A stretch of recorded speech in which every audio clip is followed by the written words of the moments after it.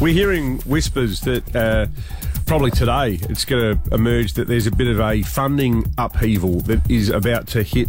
the homelessness sector. All of the many important and noble organisations around town that provide outreach services for people who are sleeping rough, living on the streets. Now, the mail that we've got is that apparently what's happened is that the government has told all of the homeless service providers that they need to band together and form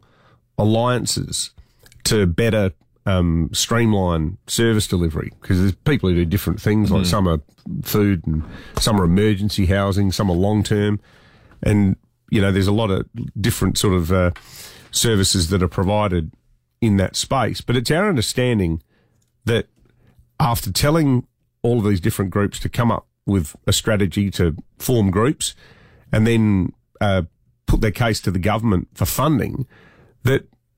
there's some that have missed out. And some of them, we've heard that one of them, and we hope that this isn't the case because it's an organisation that we've had a lot to do with here at FIVEaa over the years through the Undy Drive, but we've heard that the Hutt Street Centre is apparently one of the organisations, one of the biggest names and most respected names in the provision of care for homeless people, that they may have missed out in the tender process. We expect that there will be some sort of an announcement today from the government, but I think that anything that is going to impinge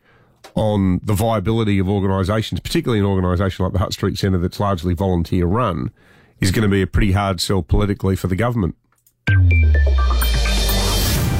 Certainly at a time when there is unemployment still a major issue, certainly here in South Australia as well. Yeah, well, we did, a few weeks ago, we were talking about how there's been a big spike in people coming down from the far north as well that's added to homeless numbers in the city over the last month or so. So anyway, watch this space. It sounds like there's something going on there. Yep.